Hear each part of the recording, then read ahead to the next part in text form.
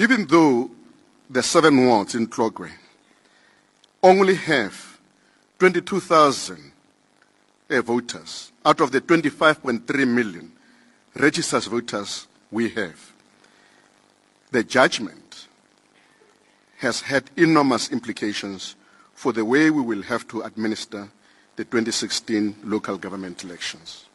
Forced into a new way of doing things, Deputy Chair of the IEC, Tlokwe, says because of the Tlokwe case, they will be paying particular focus on residential addresses.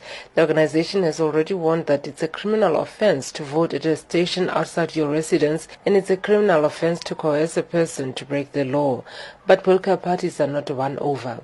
DA leader Mmusi Maimane says they will be monitoring the IEC closely.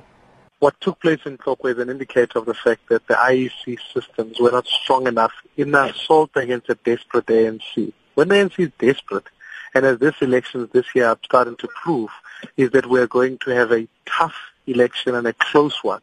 Therefore, it doesn't change the fact that the ANC will remain desperate. We believe that we must do all the process that we can to monitor elections to make sure that we've got election observers, and I'll work with any political party that is committed to making sure that the ANC is removed to ensure that we monitor the IEC. The economic freedom fighters have been vocal against the IEC from the last national election. They questioned the integrity of the body in the last elections when ballot papers were found outside voting stations and some results, especially in Gauteng, were delayed. They also put up a fight when President Jacob Zuma appointed his former advisor Vuma Mashinini as chairperson of the IEC. EFF's Floyd Shivampu says the move by the president and the Tlokwe judgment were the last straw. We are not fully trustful of the IEC. They must prove to us beyond any reasonable doubt that they are going to conduct free and fair elections which will satisfy everyone. So we're watching them very closely. We're vigilant of each and everything else which the IEC does, but we do not trust it. African Independent Congress also says the Tlokwe 2013 by-elections has left a bitter taste in their mouth. Deputy President Lula Machaisa says they are also still unhappy with the 2015 by-elections in the Matatiele local municipality.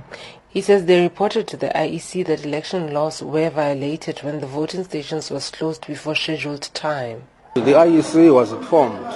There was any objection. Then our objection was dismissed. Then we appealed to electoral court. It was also dismissed without any reasons. You see, we just received a notice from the electoral court that now this has been dismissed. There are no reasons.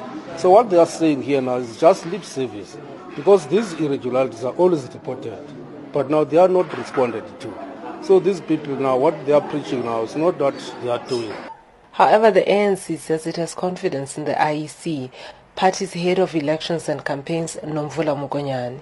We participate with all parties in the multi-party liaison committee, and all parties have always been kept abreast of how the IEC is attending to its own internal issues and how the IEC seeks to prepare for the future.